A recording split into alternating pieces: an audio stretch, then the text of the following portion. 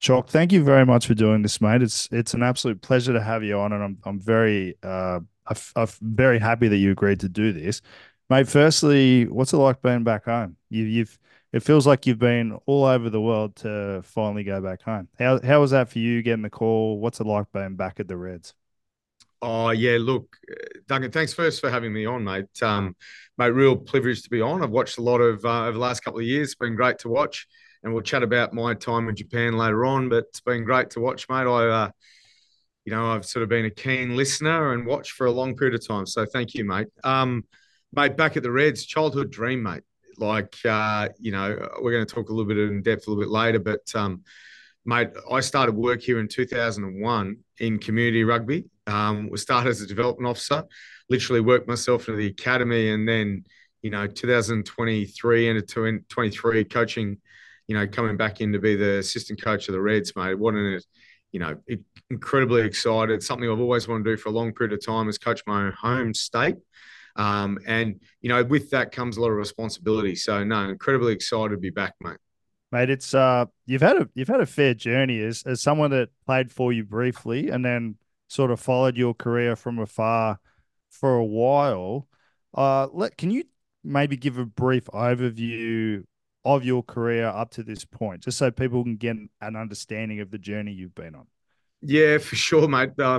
Potentially journeyman might be I feel like when you're in something a little bit longer, that's what you get called. But certainly for me, Duncan, the fact is I've been a career coach. As I mentioned in 2001, it was my first ever job. So I've only ever worked in rugby.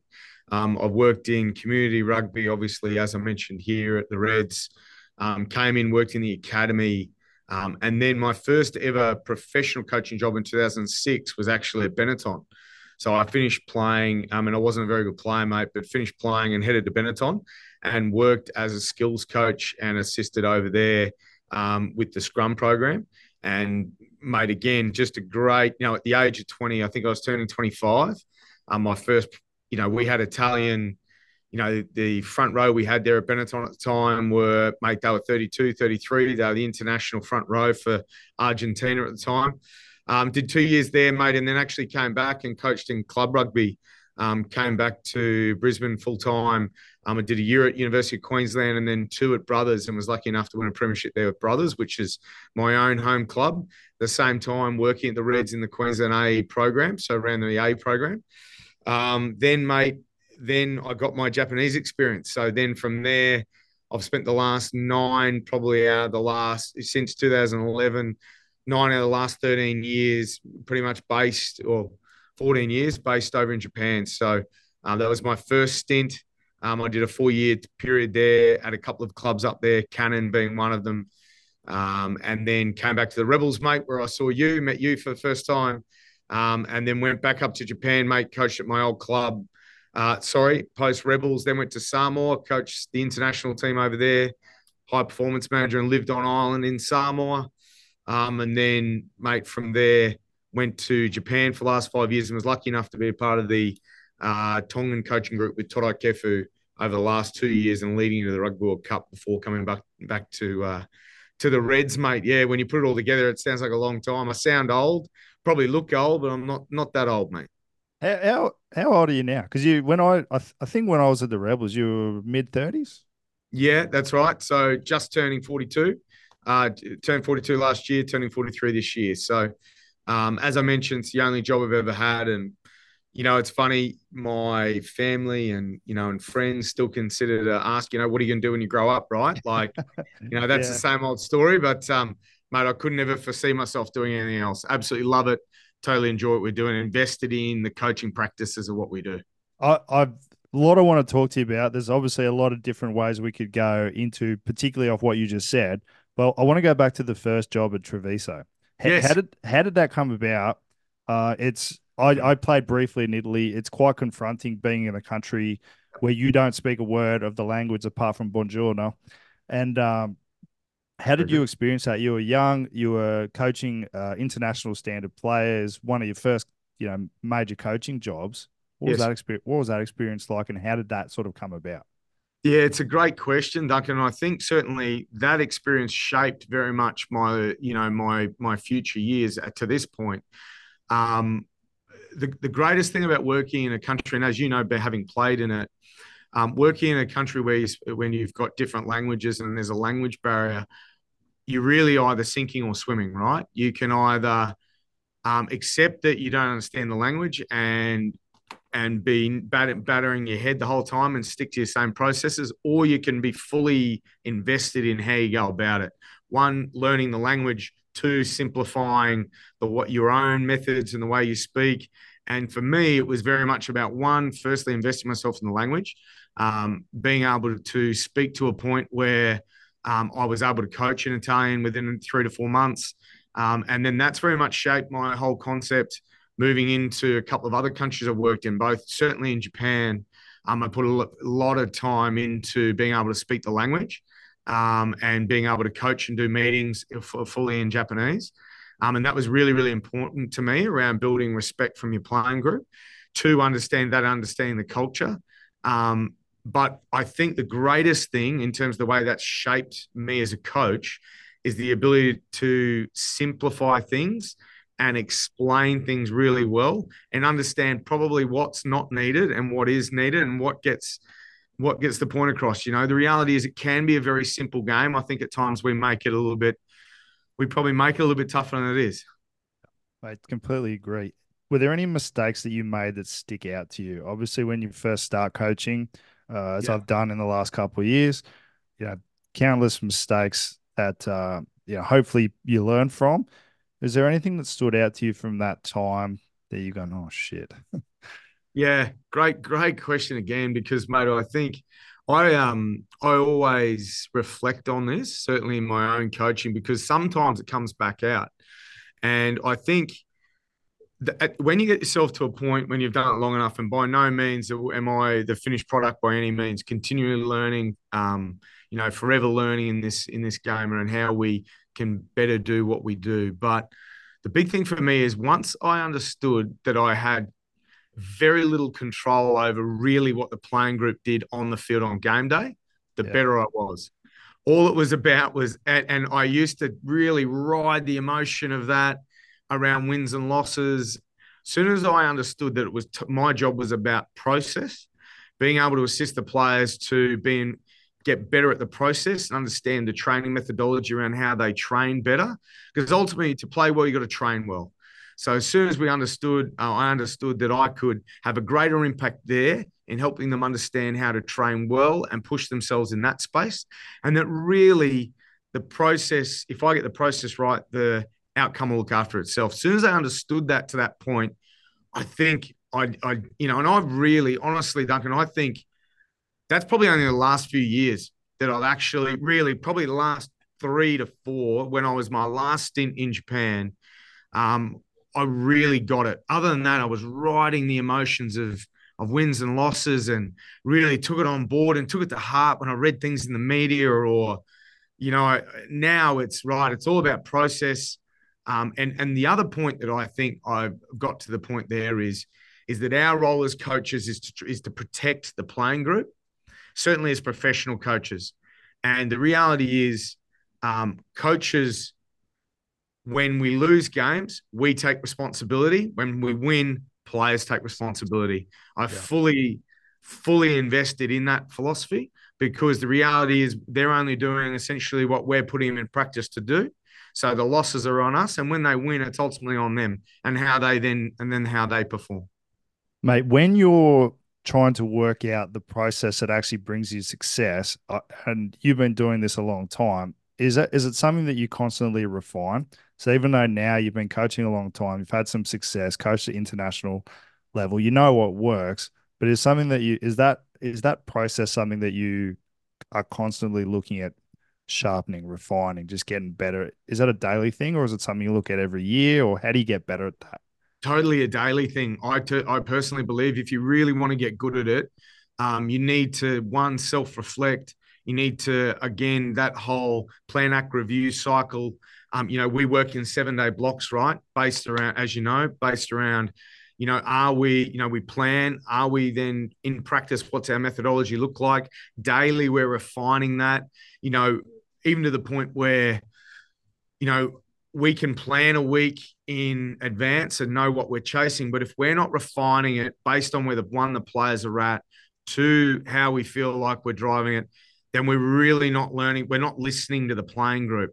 That constant questioning of each other about how we're getting the information across. Did that work? Did that questioning work? Did we get the content in? I think it's a daily refinement. And certainly from a personal reflection, I definitely do it daily. And it's probably the greatest thing I'm really enjoying about the coaching group I'm currently in. Absolutely loving it under Les Kiss, obviously Brad Davis, Jonathan Fisher, myself, and Dale Robertson here at the Reds. It can be hardy, right? Like those conversations. And Les always talks about north. So, if we're always facing north and we're always pointing in one direction, we know it's coming from the right place. You can have those hard conversations and you can reflect and you can refine. Mate, how do you look back on your first stint in Super Rugby at the Rebels? Obviously, you were relatively young for a professional coach. A significant amount of time has passed since then. Yes. How do you look back on it, and what are some of the learnings that you took from that experience that you maybe propelled you forward into future jobs and your second stint at Super Rugby? Yeah, definitely. Can't be more grateful for the first stint, to be perfectly honest. Was a real coming of age for me. The previous 4 years, I've been lucky enough to be a head coach up in Japan at a really young age. So, I was 27, 28, 29, and came into Super at 30 as an assistant under Tony McGahn in the first stint, as you'd remember. What I learned from Tony, and was lucky enough to be taught by Tony actually as well at school. So what I really learned from Tony was around the process of coaching, how you go about putting the process together, how you go about refining your craft. And I can't be more grateful for him for that. Um, my own learnings as a coach were definitely probably, as I mentioned before, I rode the wins and losses pretty hard. Maybe read a little bit too much into when we were doing really well. In our first year in 2016 at the Rebels, we beat all the Kiwi teams. Like my first game in Super was, in Christchurch at AMI Stadium. You beat Canterbury round one, right? And I'm going, how easy is Super Rugby? Like everyone talks about how hard it is, right? Yeah, Like, yeah. yeah, this is easy stuff, right? And then, we go on to beat all the Kiwi teams, nearly miss out in the finals. But then from the following 2 years, it became a real struggle because that was the period where Aussie teams just didn't beat Kiwi teams. They went on this real flush run around how we were. And I got really challenged myself as an individual around how I could develop my game and how develop the game with the players that I was working underneath. And to be fair, I probably didn't lean on them enough. I felt like I had to shoulder that burden the whole way. But post that, I feel like the greatest learning I've taken, and certainly being able to coach internationally, one at Samoa and two at Tonga, is that the players really have all the IP, and you've got some great people come in and at all levels, and that IQ is within the playing group. You don't have to have all the answers. Mate, that's such a great reflection. How long did it take you to come up with that? Is it something that you saw at the time? Is it something that you've seen with the benefit of hindsight as more, as time passes, we all learn and we look at things differently? Was it something that took you a little while to come to that? Yeah, absolutely. Well, if you think about that, like that was, me going to Samoa. My first tour, I lost my job at the Rebels while the team had been bought out by Rugby Australia and Western Force guys came in. So that was a real shock for me, right? Like I'm thinking, sweet, here we go. I'm in Super and right, all things lead to wherever they go to, and then all of a sudden you don't have a job. So there was a lot of reflection in that period, and I was lucky enough within a couple of weeks to be going on tour. We with Samoa, and we played Scotland, England, and Romania in that period, and it was a real reflection just with that playing group. One, being able to connect with them, get to know them, And through that period of getting to know those players and understanding, international level players, you got Chris Vuis of the world, you've got some, Vunapolas of the world that really are world class players. And being able to talk with them about different ways to do things really opened my eyes. And I can't be more grateful for that experience. What's the difference between Test and Super Rugby level, or Test and say Japanese top league? The two tiers of that level of rugby. What's the difference in coaching at the Test level? Yeah, time. A great example for that. This previous World Cup cycle where we're leading into the World Cup with Tonga, we had literally 5 days to prepare for a test match leading into play Australia A, and we're lucky enough to win that game. You honestly get 3 sessions essentially to put a team together to be able to go out and play against some of the best teams in the world. Great, you're really looking at the critical factors around what make teams tick and what helps you do well. You look at a preseason where Japanese preseason can be anywhere, mate, can be 14 weeks. Sometimes it can be 5 months, the Japanese preseason, right? So you got time to build your game and build really, chronologically as you go. But in test match rugby, the expectation is what are the big rocks? What really matters? And how do we go about driving the really important things that make us go well? And so, yeah, sorry. Yeah, so I was going to say, so obviously, 3 sessions preparing for a test match. Obviously, you've got some physical limitations on the athletes. You can't really flog them in a test week, Yes. or you shouldn't.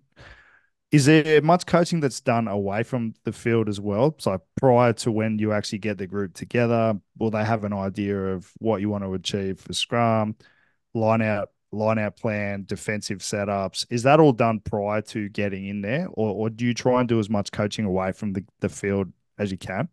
Yeah, it's a great bit of advice, mate, because really for any coach, you look at the time you've got on the field and you are really limited. We had a group of coaches in here yesterday from Clubland, and essentially we only really have one more session than they do a week. The reality is, however, where we're lucky is we've got time in and around gym sessions to be able to do walkthroughs, Tai Chi's, be able to understand, how we're going to implement our systems. Obviously, in a test week, the importance is about the framework they come in at. You can be talking all you like on WhatsApps and, on huddles and this type of things. But the reality is a lot of those boys are in season. So a lot of those boys are already thinking about their own calls, the way they do things. The reality is we just had to narrow our focus and then utilize as much time off the field in and around gym sessions, how you go about walkthroughs, and rely on the connection piece and understand the guys understand the really simple principles and then allow them to play. Yeah. What do you find more satisfying, just out of interest? Obviously, when you're at the Reds, and it's yeah, probably a weird question, but do Yeah. you enjoy having that day in, day out chance to really develop the people and get to know them and build relationships versus a test match, which I could imagine is really exciting, but Yeah. only a short window of time to actually develop people as players, and maybe not even a chance to develop them as players, just get everyone on the same page. Yeah, mate, I love it all, to be perfectly honest with you. I just Yeah. love it all, mate. I honestly love coming to work every day. It's the greatest job on earth, right? Like, it actually doesn't bother me. I could be, with my son's under 10s, is my youngest son, my daughter playing touch. I just genuinely love the process of coaching. And I really enjoy connecting with players and playing group. The other part is, mate, I really enjoy writing. There's nothing better than being in a winning change room from a rugby sense, right? Yeah. There's nothing better than that sheer exhilaration. And I can guarantee you that a winning change room in a test match and a winning change room at the end of a grand final when you've won in a clubland, winning grand final at the end of, a season in Japan, we've been successful and been promoted. They're all the same. That feeling, that 2 or 3 hours after, there's no other better feeling, and you know that from your time of being It's successful. it's the best beer. It's the best beer there is. The best beer there is, mate. Yeah, and the greatest relief at the same time. Mate, what was your time in Japan like? I've heard nearly every coach I've ever spoken to says Japan was pivotal for their development in terms of similar to your Italy experience, simplifying, learning a language, and focusing on what really matters. But I've heard just as many people have horror stories about Japan. What was your experience? What were your experiences like? What stuck out to you, Yeah, if anything? I love Japanese rugby. I'm not going to lie. Hence, I spent nearly 9 years there. So, um, I was lucky enough to be able to pick up the language well, so I could build a really good connection with the playing group and staff. You're 100% right. The time that you get to coach is incredible. Like if you want to learn and you want to go and coach, this is what I always say to guys that go, oh, how do I get better as a coach? You got to coach. You got to coach all the areas. You got to go and try things and throw it out there and have a crack. And with the nature of the way the seasons have been over the last sort of 15, is because I've done Japan in two different stints, one of four and or one of five and one of four. So the way in which you get to do that is that you get a long period of time to either is to be able to build a team, and it's certainly for me over the last couple of years we had some real budget constraints at the club I was at. So Yeah. I was lucky enough to coach all the areas for the first 3 years of my last stint. So I literally was the only coach, and I had one assistant who helped with a bit of catch pass as a skills coach. So, mate, I'm doing running from back session to forward sessions, and how, and head coaching the whole program. And you having to almost be a chameleon, right? Like, backs are very different to forwards, mate. I can tell you. Like, I can bring an intent around how I do things at forwards, and that necessarily doesn't translate in backs, right? They're a little bit more Yeah. cool, calm, and collected, those blokes. But I learn a lot about them, right? I learn a lot about how understanding their connections and what their needs were for me when I've now come back into being a forwards coach. It was great because it was how that I could connect what I've been doing now in the forward setting to what they need. If anyone ever gets the opportunity to go up to Japan, I would 100% advise it. And a couple of reasons, as I mentioned, one, the opportunity to do a lot of coaching. Two, you've got to simplify your message. Three, the culture is amazing. The culture is incredible. The people are beautiful. And anyone who's been up there, there's obviously been a lot of Aussies over there over the winter, up there just over the Christmas holidays. But obviously, it's fantastic. And the thing about the standard of rugby, there's 23 professional rugby teams up there now across three different divisions. So the reality of that is there's a lot of foreign players up there over the last 25 to 30 years that have not only added to that mystique around development of Japanese rugby. Japanese rugby has its own style. There's some great Japanese rugby coaches. There's some great Japanese rugby players understand the game well, and you've only seen that through the national program and their success over the last, two Rugby World Cup cycles. They're a force, and it's a great competition. Mate, I got to ask you some forwards coaching questions, Okay, selfishly for my own benefit, but you'd be blown away how popular the scrum coaching podcasts actually are. brilliant. Maybe you wouldn't be blown away, but people, there seems to be a need for that kind of information. For Mate, sure. when you first walk into a new environment, what's the first thing you do? Do you meet players and get some information about what they've done previously, what they think should be better? What has been your process when you've walked back into the Reds this time? Yeah, that's a great question again. I think your first thing you got to do is listen. Everyone feel, the most important thing for you to do in a new environment is to be able to have the ability to connect with people. And the most crucial part of that, I believe, in my opinion, is your ability to listen, and understand where they're coming from. We're really blessed here because we're in a situation where a group of players have been coached by, one of the greatest rugby players of all time. What a great value set. The man, Mister, leads by example of behaviours. So we've walked in here and out. Our guys know how to train. The guys get an understanding of what's right, what's wrong.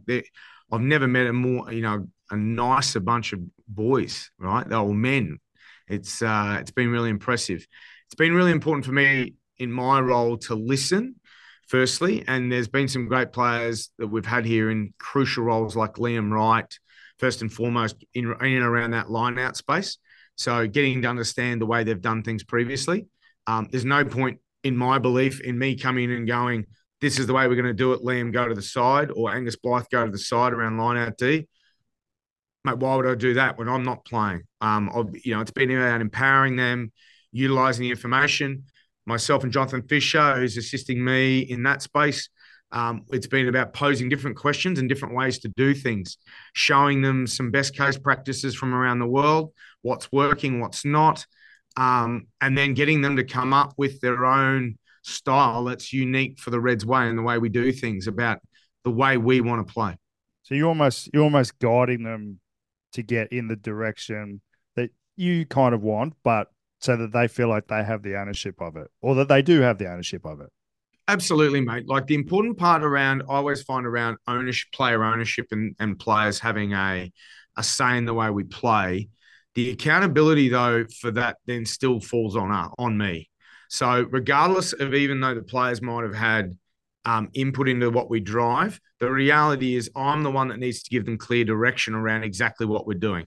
At some point, someone has to be accountable, and that's ultimately me for that. And if that's not successful, that will be me.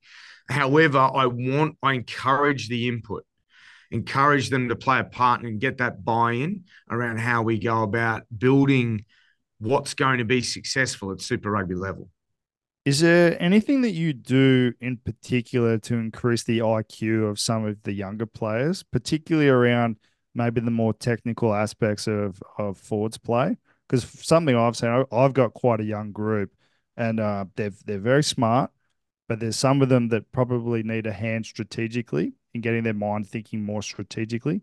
Is there anything that you have seen, anything that you do to increase the IQ of your guys? Yeah, rugby IQ is always a really important one. It's a really hot topic at the moment around how you go about doing it. My belief around that area is, firstly, I'm not sure as a younger playing group if we watch enough rugby here in Australia, and that's obviously a little bit hamstrung by the fact it's only on pay TV, right, on Yeah. Stan. That's no excuse. Certainly for professional players, they've got full access to that.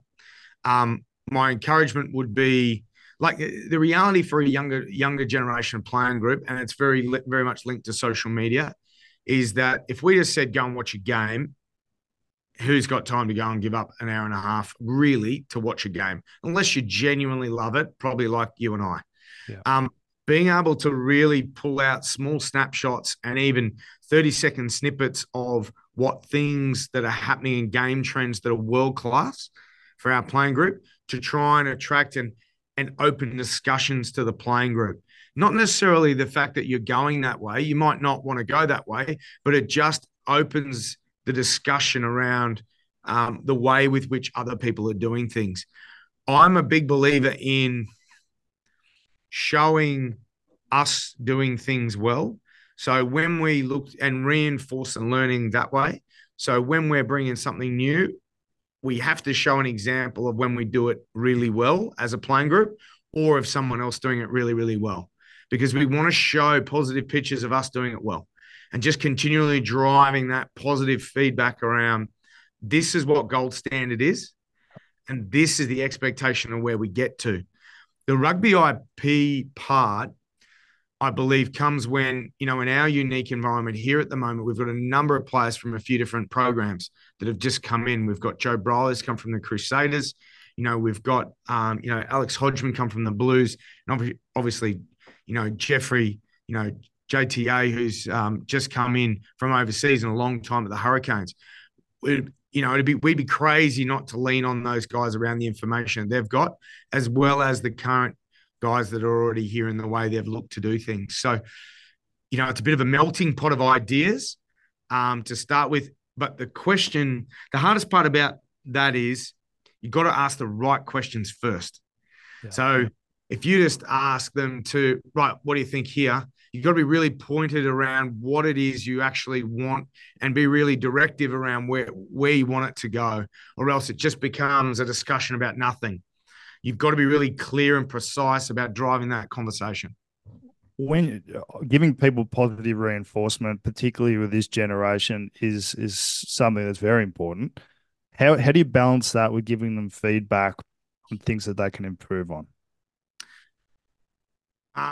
I just give it to, you know me well. I don't mix my words, right? So that's probably a little bit later on. I'm going to hopefully talk about the fact that you've still got to be you. And if I know in my personality, I'm a really direct and honest person.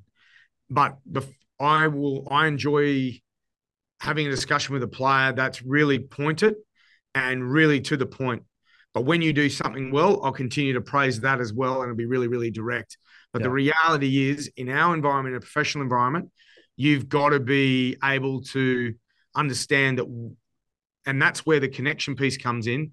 That if we give you direct feedback, you've got to be able to understand where it comes from. But then myself as a coach, I've then got to go and reinforce that learning. I can't just give direct feedback and be direct in the point in the moment.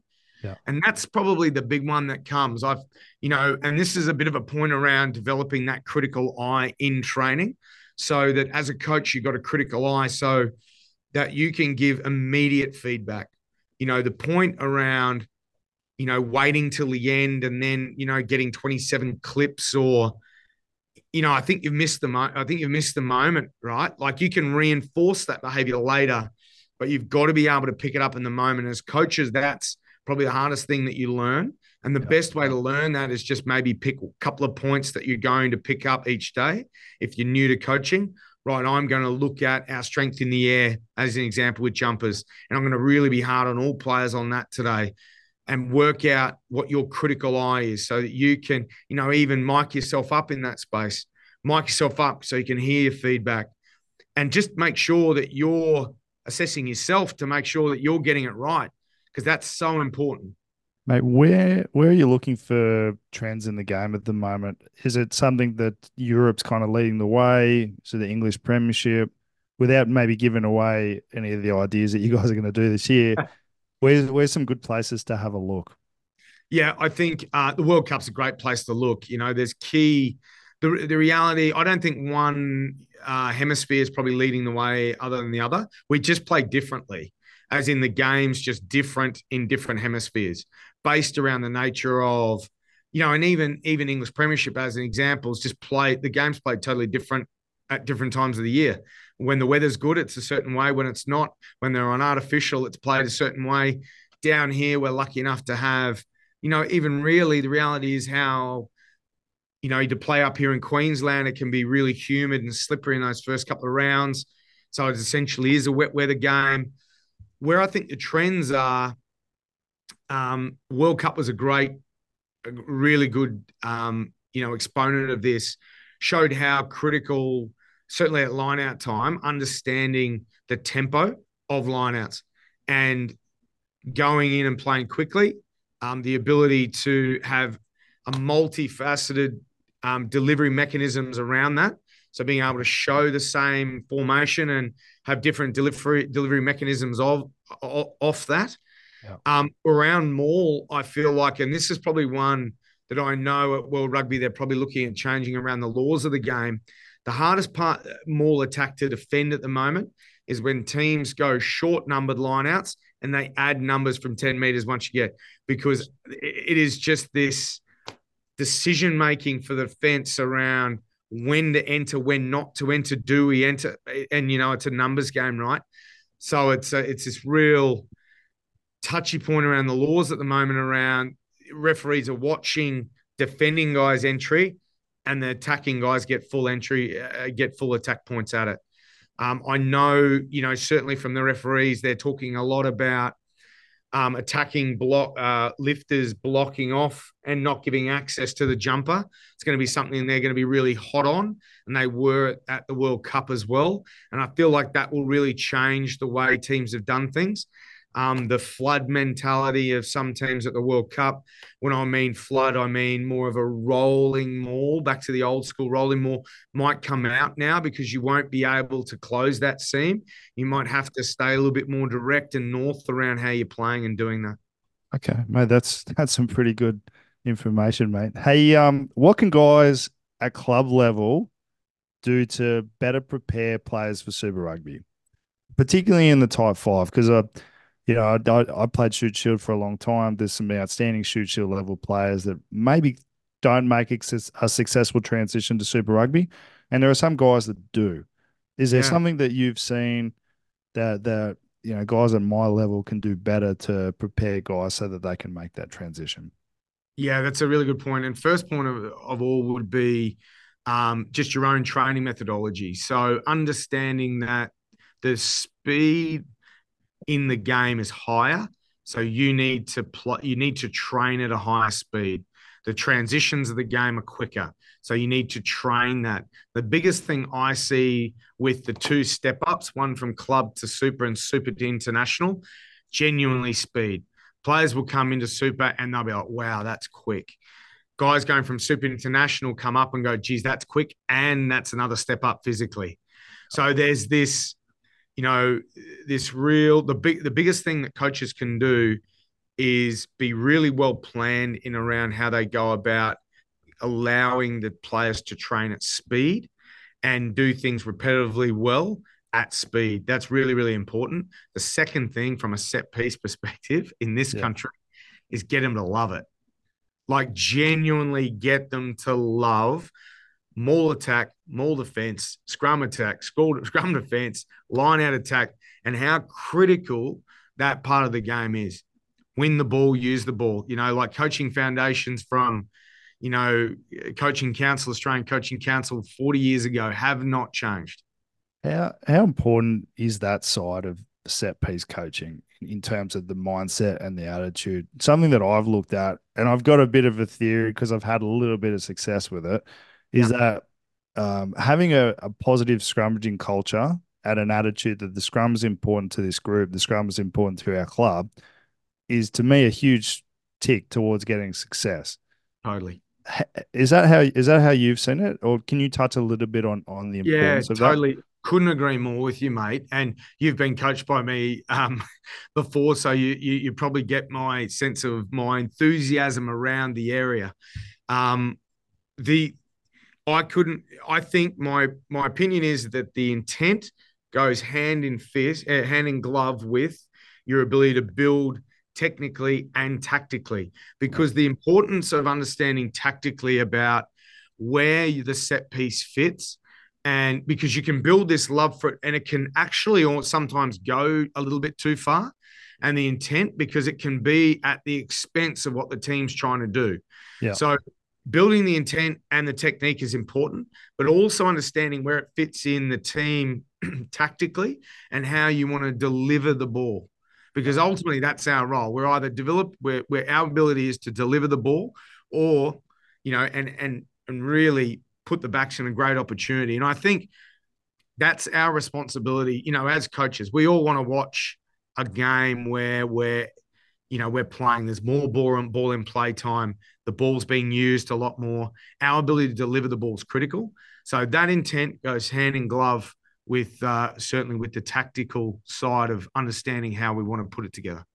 Could you maybe touch on a little bit of the tactical side of scrummaging at the Super Rugby level? I'm of the belief that shoot shield level, you might need some basic strategy, maybe a little bit more when you get all the Super Rugby guys come back at the back end of the year.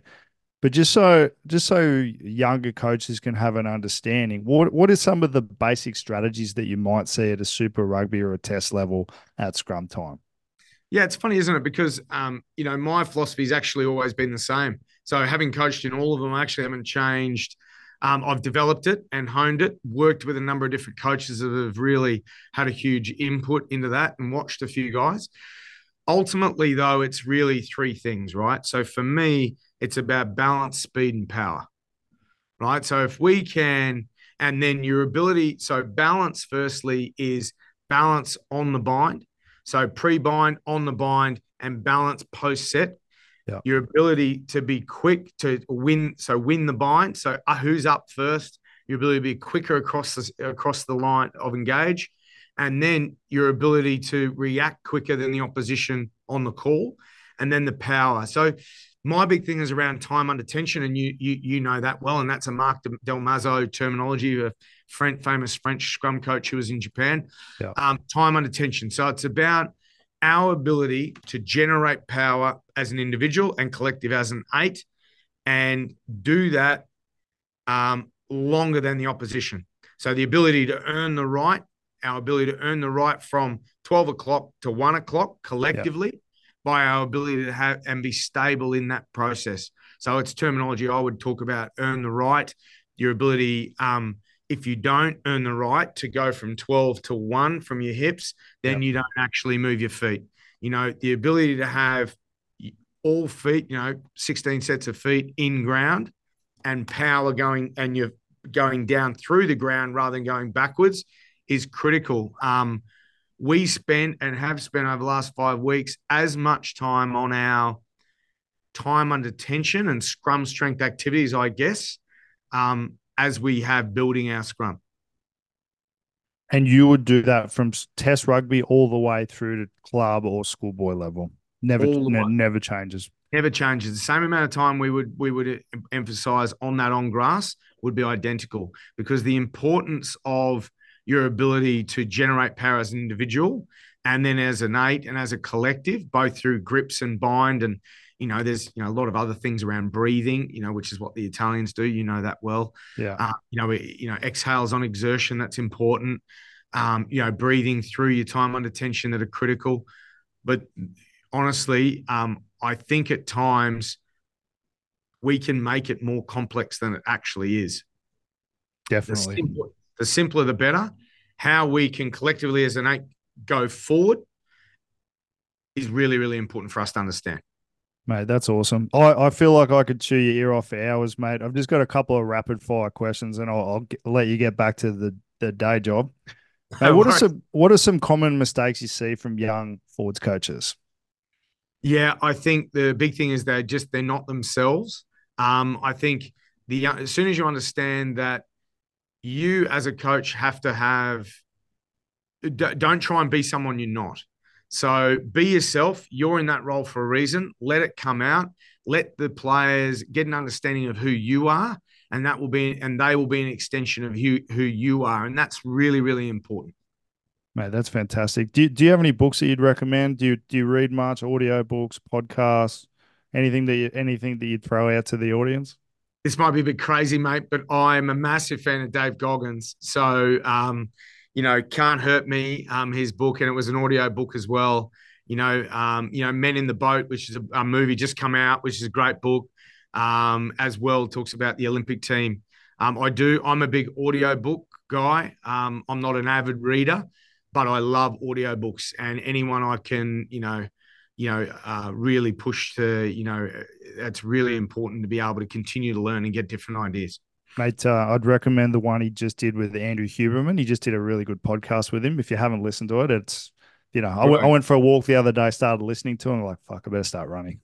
Brilliant. Mate, how good. Mate, yeah, sorry, go. No, I was going to say, do you have any documentaries or anything else that you'd recommend?